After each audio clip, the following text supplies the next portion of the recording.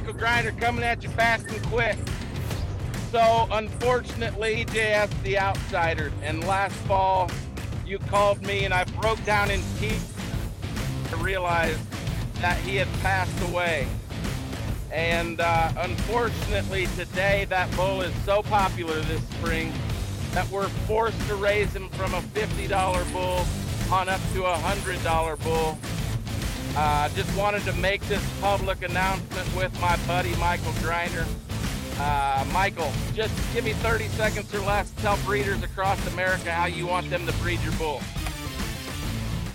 Yeah, I think outsider works the best for me, and what I've kind of told people in the past is on them moderate crossbred cows like them MABs or monopolies that big bellied, you know, that probably dirty.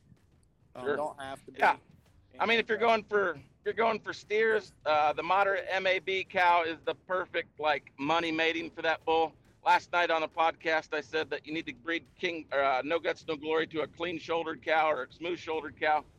On the inverse, outsider, you can take to a more bold-shouldered cow and kind of get that perfect mating because he's a smooth-shouldered, more of a breeding cattle bull in his pedigree.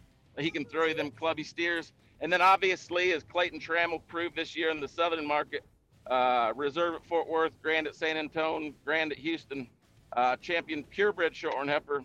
The bull's going to sell for a long time. We just simply are down underneath 1,000 units left.